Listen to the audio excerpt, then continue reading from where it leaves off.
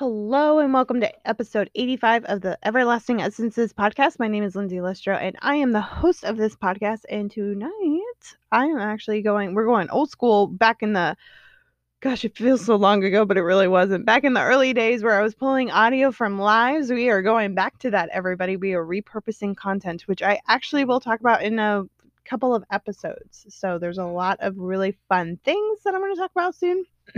So I'm really, really excited.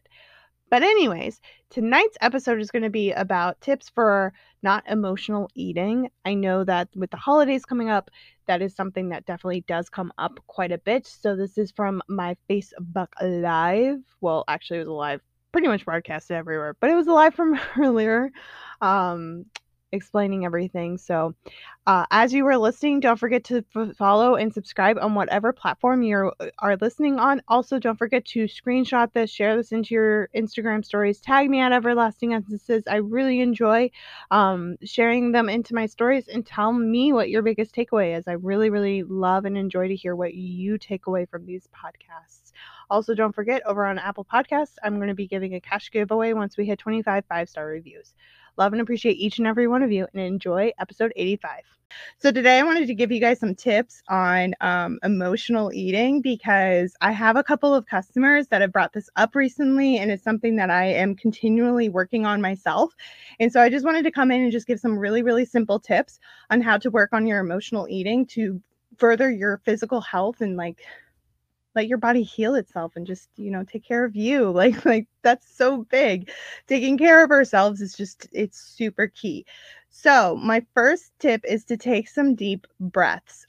Let me tell you, everybody, it's a little fatigue going on right now. I don't know about you, but COVID fatigue is definitely a thing. Everybody's a little stressed and overwhelmed. We're in the middle of Thanksgiving, going into Christmas, New Year's. There's a lot going on. So collectively, can we all just be like, okay, let's take a deep breath. Ready?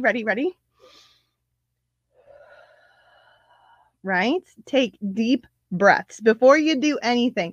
I promise, taking a deep breath, especially when all of those emotions are coming up, where I'm just like, I crave chocolate, I crave chips, I just want to go to the fridge and eat all the things because I have so much going on. That's going to bring me comfort. And that is a learned behavior.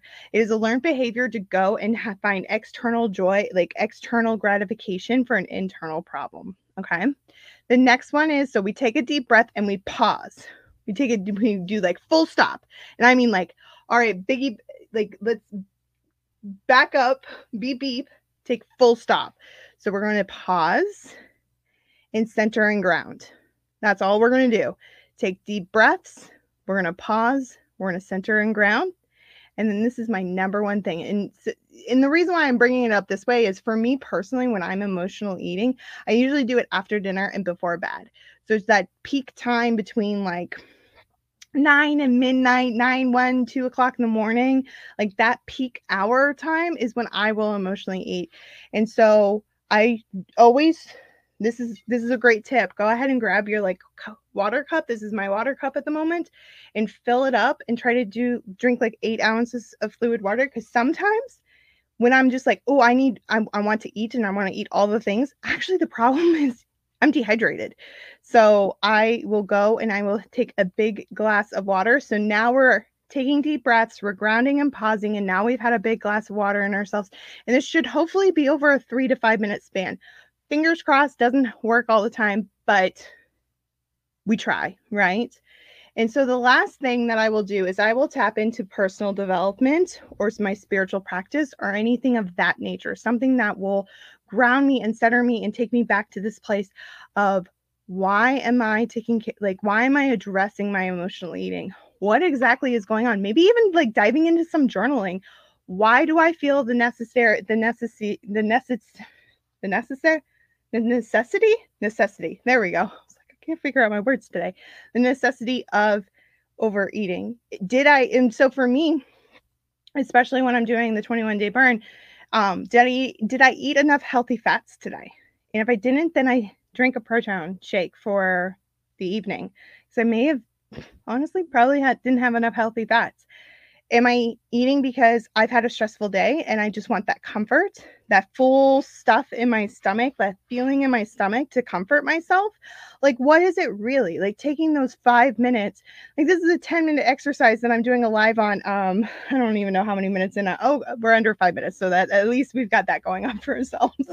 But this should take like 5 to 10 minutes.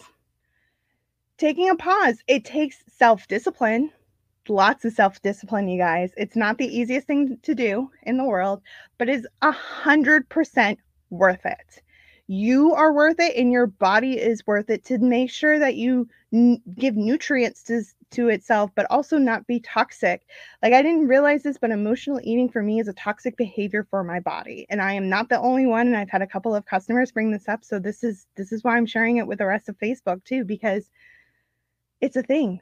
It's a thing, and it's not pretty, and nobody likes to talk about it. So I'm going to talk about it right here, right now. So I appreciate each and every one of you. Just remember those 4 main tips: taking deep breaths, pausing, grounding, drinking some water, and then tapping into your personal development journal. See where this is coming from. Address that versus masking it with food and emotional eating. Love each and every one of you, and I hope you have a wonderful day.